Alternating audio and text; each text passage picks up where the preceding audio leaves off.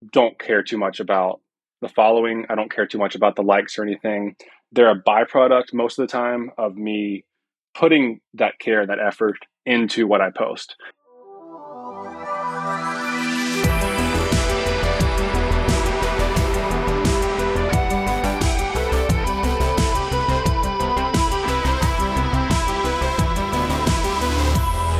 Hi, and welcome to Color and Coffee, a podcast that focuses on the craft of color grading and the artist behind it. I'm your host, Jason Bodak, and each week we'll sit down with some of the most talented and creative colorists in the industry and have a casual chat from one colorist to another. We'll share their stories, their insights, their grading tips, and of course, their beverage of choice. Whether you're a seasoned colorist or just starting out in the industry, join us for some great color discussion. Strap in, grab your mug. You're listening to Color and Coffee. I'm so excited to welcome today to this episode Jake Pierrelee. He is a Louisiana-based DP. He's a colorist and he is a trainer. So welcome to this episode, Jake. So happy to have you. Thank you for having me. It's an honor to be here. So first and most importantly, clearly the most important question of the episode, what are you drinking today? All right. Cool. That was one question I wasn't prepared for. We've just got the Ghost. Let's see, what flavor is this one? It's the Ghost energy drink. I've kind of been on these for a while. It's a sour watermelon Warheads flavor. And it is definitely pronounced. My wife hates these, but they're my favorites. Yeah. Well, when you need something to get you through the day, that definitely sounds like it's going to get you there. It's a good kick, a lot of focus, so it keeps me dialed in. Man, that thing would melt my stomach. Power to you, man. Very intense. Yeah. I bet. I'm sipping on the traditional Starbucks blonde espresso here with a little bit of almond milk. Nothing too crazy, but that's a good call. So I'm really excited to have you on the podcast here. I've been a follower of yours on Instagram for quite a while, and I've really been a follower of your work. A couple things that have popped out to me is your incredible use of strong hues, especially like a teal orange kind of look. But before I even sort of jump into your work, I'd like to hear a little bit more about your background. How did you get started as a colorist? How did you get started as a DP? Really, like, how did you get into this business? We all sort of fall into our roles as colorists. So I'd love to hear a little bit more about how'd you become a colorist? Yeah, I think one interesting characteristic from all the colorists I've heard from is that no one actually started off seeking out to be a colorist. They started off in one role and it kind of transitioned in some way or form. And for me, living in Louisiana, there's not a lot of big projects around here. There's not a lot of bigger agencies. There's nobody shooting, high dollar commercials, music videos, or films, at least not anymore, in my area. But growing up, I was always shooting my own videos and editing them, just doing every step of the process. And I consistently found myself really, really enjoying the process of taking log footage as I started shooting with more and more high-end cameras and turning that into a linear, viewable image that had its own style. I love just the visual art of storytelling through color. And then once I discovered that was, its own role that I could pursue remotely, and I could start working with people that I looked up to that were in LA or Chicago, New York, across the world. One of my first remote clients was in Australia. And that concept not only blew my mind and got me really, really excited for the opportunity to work on bigger projects. I just loved doing it. And so I started working on my skills as a colorist, getting more professionally dialed in, I guess you could say, and started building up a client list and a group of kind of interested parties that I could go to and start working with as a beginner. And of course, that's continually grown. And here we are today. So it's been a fun process, brick by brick, building that house. But it's been a blast. That is fantastic, man. I love to hear when people literally find things that they love and then they dive into that deeper. So one of the things that I am curious about is you're both a DP and a colorist. Did you get into being a cinematographer first, and then you were interested in coloring your own material? Or did you get into photographing afterwards?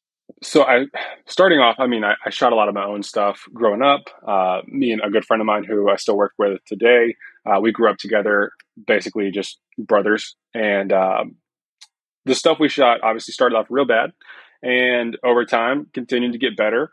ended up doing a few paid jobs out of high school, and it was enough interest and enough passion. I was good enough to where out of high school going into college, I was able to turn it into a business where I was shooting commercials, event recap videos, a lot of the same stuff that any young videographer DP is working on. And so, yes, the first that was all shooting my own stuff, and then it worked more into the YouTube space. I met a friend of mine by the name of Gavin, who had a very small YouTube channel based on the car scene, a lot of drag racing and stuff. And I had the idea that we could take the content he was creating for a smaller audience and mixing my skill set with we'll call it a underprivileged market when it comes to videography. There wasn't a lot of great visual storytelling in the car YouTube space. I thought we could blend those two passions and make something really interesting. From there, we started going way over the top in cinematography, even if it was bad starting off, and just using that visual storytelling techniques to deliver content that was based around taking cars out, racing them, breaking them, and then fixing them. And so that was where I really got to start being more creative and actually putting my work in front of a bigger audience. That channel grew to, I think it was well over 600, 750,000 subscribers by the time I left. And that was when I started kind of refocus on the cinematography storytelling aspect of things from a freelance standpoint and starting a business that would work on commercial projects, still doing more documentary style work and hopefully commercials. But then COVID hit. And that was when I kind of had to shift gears. I'd already been doing color for a while, but not so much remotely, or not so much for other clients necessarily. And so through COVID, I started to transition having to work remotely because, we couldn't go anywhere. And yeah, honestly, I think I owe a lot of it to that initial 2-week lockdown that we had, forcing me to transition and kind of retarget what my business goals were and reevaluate how can I make this sustainable. And of course, remote work was the answer there.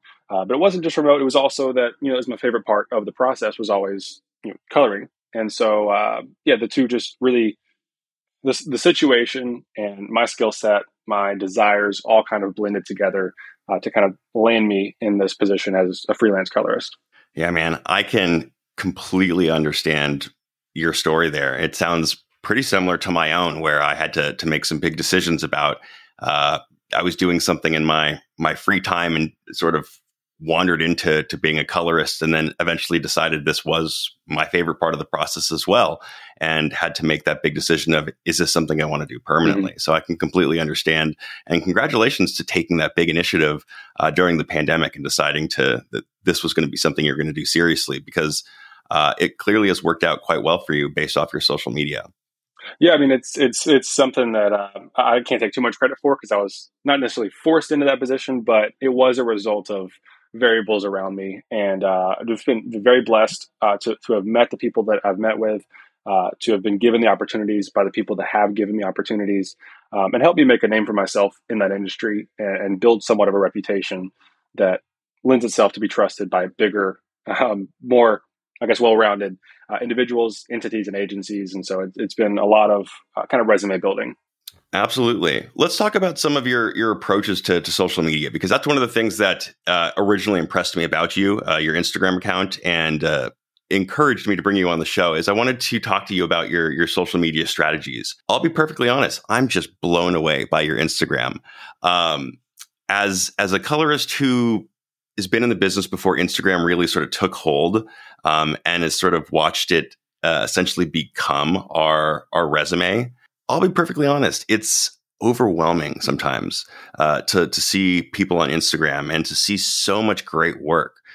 So to talk to somebody who is doing quite well on Instagram, I'd love to hear sort of some of your strategies or some of the way that you approach your own social media. Yeah, well, there's a couple sides to it. And I think my answer is probably going to lend itself to be a little bit paradoxical. And what I mean by that is, I care about Instagram. I care what the content looks like. I care what kind of image I put out about my work, and the type of work I do, the style I guess you can say possess, and that goes into my work. But I also don't care too much about the following. I don't care too much about the likes or anything. They're a byproduct most of the time of me putting that care, that effort into what I post. I'm not going crazy over algorithms and everything. There's certain trends I'll try and hop on every now and then, but only when I think it's entertaining or fun to do it. So it's not super disciplined, if I'm being honest. But I always have been able to kind of recognize trends, figure out and kind of just predictable, figuring out what's going to work, what may not work. And sometimes I'm surprised by a lot of times the stuff I put out that I think is going to do really well just doesn't. And then stuff that I didn't expect to do well at all just blows up. And I think that comes from repetition, just constantly putting out more media, sharing as much as you can, learning that way what works and what doesn't. But especially with the way social has gone over the past several years, it rewards consistency. It rewards multiple posts over a consistent period of time. And I think, you have to have 100 posts to have one that blows up. And so that's something I don't do very well. I don't post a ton. I don't post very consistently. I've kind of gotten to the point where I just post when I want to. And that's what I think has been most sustainable for me, because through it all, it has to be sustainable. Same thing as a diet. If you're trying to lose weight or gain weight, whatever your goal is, you have to do something that's consistent if you want to maintain that desirable outcome. And social media is the same way. You can get burnt out really quickly. It really can mess with your head when you're just going after a certain number of likes. And if you don't get that number, you feel like you've failed or your work isn't good enough. So I try to maintain a healthy balance and a healthy respect for what it is and what it isn't. So that's kind of my outlook on it. That's a great way of looking at it. Is it something that you're doing per project? Are you scheduling like something per week to just sort of sit down and pump out some stuff? Or it's just, I'm going to sit down and do some content now? I think my schedule is so unpredictable, just with deadlines either shifting or moving, or meetings falling here and there, and then I decide to shoot content that goes on a different channel for whatever reason. I just fill the gaps. I think it's one thing I'm trying to adopt now is more productive procrastination. So if I get bored with a certain project here, I don't want to start on something else. I'll take that time and say, okay, what can I do to still be productive in this time where I'm putting off doing something else? So that may be organizing a post, figuring out what the next kind of real trend would be, or finding a good audio to use.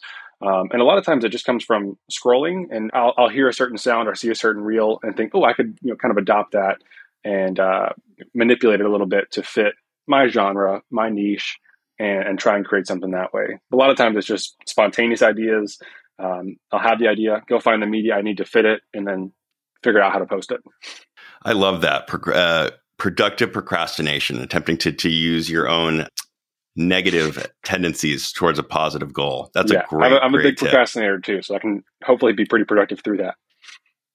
Or at least attempt to use those tendencies towards a positive end, which is clearly what you're doing, instead of sitting around and watching YouTube or Netflix or whatever streaming service you are attuned to the end of the day. Exactly. One of the other topics that I wanted to jump on now is you have not only a company, but you run a couple of different things. You have a color grading course, you have a shop. You're quite a busy guy. So what are you planning right now? What are your sort of goals going forward right now? Yeah, I mean, right now, you mentioned the course. That's one of the things I'm still trying to dial in. We've got a good group of members and students already. So I'm trying to make sure I devote enough attention to those students that are already there and answering their questions. Just before our call, we had a 30-minute call I just had with another student who was asking me questions that were kind of specific. And he was messaging me, and I said, hey, let's go ahead and hop on a call. We'll answer it that way. Just ways that I think if I had been able to get a mentor that could just directly answer my questions, in a lot of ways I did, that's something that's invaluable. Because so many times, I'm sure you've experienced this, and I still experience it now, where I'm working through a problem and I need a solution that I can't just search on YouTube or Google and find the answer to, whether it's just because it's so nuanced that information is not out there, or if the solutions I found aren't working. It's so much just of a stress relief to be able to ask someone that you know, respect, and trust, and get the answer that way.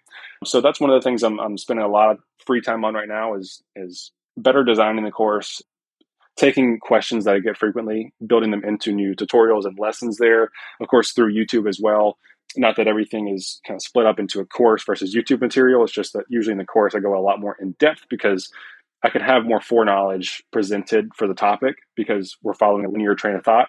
So there can be a little bit more preliminary information that can be added to those types of lessons. So there's the advantage there, but it's not really so much of a gatekeeping tactic. One big area of what I'm working on, I do have the shop where you can purchase, digital downloads and some merchandise that I thought was cool. And I designed that a few years ago, but that's really easy. Once you build the product and launch it, it kind of runs itself. I don't really do much promotion with that. I think there's a couple of videos on my channel where I talk about the product itself and show you if you want to use it, here's how. But that's fairly minimal. And then the other big chunk of my time, of course, is working on actual color projects through clients. So one of the projects that we were talking about recently was a really, really great piece from a company called Coral Gardeners. And we were talking about it offline. And I'd like for you to talk about it a little bit. It's a really interesting piece that you told me about. It has a lot of mixed material. You want to talk about it a little bit? Yeah, it's definitely got a lot of mixed material. A lot of the best footage was from Red Komodo. This was shot, I want to say, coming up on 2 years ago now, and it just made its way into the post-production stage, I think starting in, well, for me at least, November last year, so November 2022. And that's when I first got my hands on it. It's a very cool piece, focusing on the Coral Gardeners. It's directed and kind of hosted by Sam Potter, directed by Drew Longest. And it's a really fun piece that I got to work on, telling that story. And what was, I think, one of the more interesting aspects of my role in that film that Sam really had a role in kind of directing me to pursue was this depressing underwater footage that obviously it all looked the same, but we needed it to feel more upset, feel more bland, bleached, and kind of dead, because we're showcasing the stark difference between all this liveliness around the waters there. But then when you go underneath and you see all the death and the destruction of these just dead, basically bleached corals, we needed that to feel different. We wanted to highlight how contrasted those two environments were. So we spent a lot of time, and the first draft I sent him, he was like, cool, but it's not enough. It needs to feel more dead. And so that did come out in the final pass. But it was really cool because that was a project that, aside from just building a good look for the piece as a whole, really pushed me to work on my storytelling devices when it came to working with groups, working with shared nodes, and really figuring out what a certain scene needs to make it feel the way the director wants the audience to feel. Isn't it amazing when we can take all of those toys and finally put it toward like a narrative purpose? Yeah. And it's because Resolve gives you all these different tools, and sometimes it's overwhelming. Like, I only need a few of these, but every now and then there's a certain instance where you have to have that certain tool that's way down in the menus, and you need to know how to use it, how to utilize it in your workflow to take advantage of it, because it really does come in handy when its purpose is actually finally needed. So yeah, it was really fun getting to experiment and test different tools that I'm not jumping to that often, finding new ways to use new tools that, like I said, I just don't use a lot. And I love being pushed creatively to get to that level where I'm having to experiment more, and it's not just immediately jumping to a certain tool. I'm having to think before actually going to it. And then, like you mentioned, it was a massive mixed media project, just due to the circumstances of the timeline of that post-production process. We didn't have the opportunity to send over all the raw files with an XML, have everything conformed that way. So we just did a bake and blade, basically a ProRes Quad 4, got everything conformed that way. But of course, if you're familiar with that process, you don't necessarily know which camera all the different clips are coming from. And so we had, I think, 5 or 6 different cameras all in all. And we knew 3 or 4 of them. Yeah, we knew 4 of the cameras. There was 1 or 2 that were kind of a toss-up just because of where everyone was at the time and how much of a scramble it was at a certain point. We couldn't get that information. And so I just had to kind of build in my own and work from there. So obviously no project is perfect. Everyone comes with their own challenges to overcome. And I think as a colorist, your job is to make sure nobody else feels the burden of those challenges, to kind of take that stress off of everyone else. And sometimes you just got to do what you got to do. So that actually leads me to a great question. So when you get in this situation and you have, you mentioned 3 or 4 different cameras that you were able to get the information for, and then you have this one that you just don't have any information for. And I mean, I know a lot of colorists that would say, you know what, I can't work with this, or there's nothing I'm going to be able to do. How do you deal with the client in that situation? Well, I mean, if you look at it this way, there's certain times where, I mean, what if you're working on a documentary for Netflix and there's some archival footage that's being brought in from who knows where? If you don't know where that footage is from, you have 2 options. You can build your own contrast and saturation, which is probably going to be technically inaccurate, but you can get to a desirable outcome, or you can just throw your hands up in the air and say, I can't figure it out, I quit. So I think the right decision is pretty easy to make there. And there's no reason not to go that route. If it's one or the other, obviously the option to choose is to figure out how to build your own contrast there. And it helps having a little bit of a technical background, understanding of color spaces and how to kind of build your own transform, whether it's technically accurate or mildly inaccurate. That's okay. If you're getting a good enough outcome, at the end of the day, that's all that matters. And sometimes, like I said, that's all you can do. You can try and go down the pipeline, figure out who shot it, and do some investigative research if you can. But again, that's not always an option. For a number of different reasons, it may not be possible. And so, yeah, like I said, you got to do what you got to do. Yeah. And then when you get into the situations where you don't know, hopefully you have access to communities like yours, like the Colors Blueprint, Mixing Light, Lift Gamma Gain, and then you can reach out and bring in the community to help you with stuff like that. Exactly. Yeah. Ask people who've done it before. Absolutely. One of the things I did want to ask you, because you caught my curiosity, is what did you end up doing with some of that coral footage to get it looking more bleached? Well, the first step I did was try and work with just improper input transforms and find one that got me close. And of course, I just experimented with it to see if we could, because I was given a hint at what it was. And so I tried it out, and I constantly was noticing some improper hues there and some mistreatment of the highlights and shadows. So I was able to find out that wasn't it. So I kind of just, like I said, built my own through a custom curve and playing with the RGB mixer just a little bit to kind of shift the primaries around and add in saturation that way, which, like I said, I mean, I don't think anybody will ever notice for the most part. And if me going back at it, there's a bunch of things I wish I could have changed and continue to refine, make it a little bit better. But yeah, I think most people will never notice. And that's not an excuse to be more relaxed about it. But it is, at the end of the day, the truth of the situation. And so there's only so much you can do in certain scenarios, and you just have to do the best you can. I'll admit that I don't think I ever look at it back at a job, especially the node tree, and go, I would have done that differently, especially the more time that passes. But I looked at it and I can't tell which shots are the ones that are technically improperly transformed. So it does look great. And then the one other thing that I wanted to dig in the weeds a little bit is to get that coral looking more sad, as you were calling it. What did you end up relying on? Let's see. I think part of it was color boost. And then there's actually a third-party plugin I use that has an option for basically it's a bleach bypass look. And so I kind of blended a bleach bypass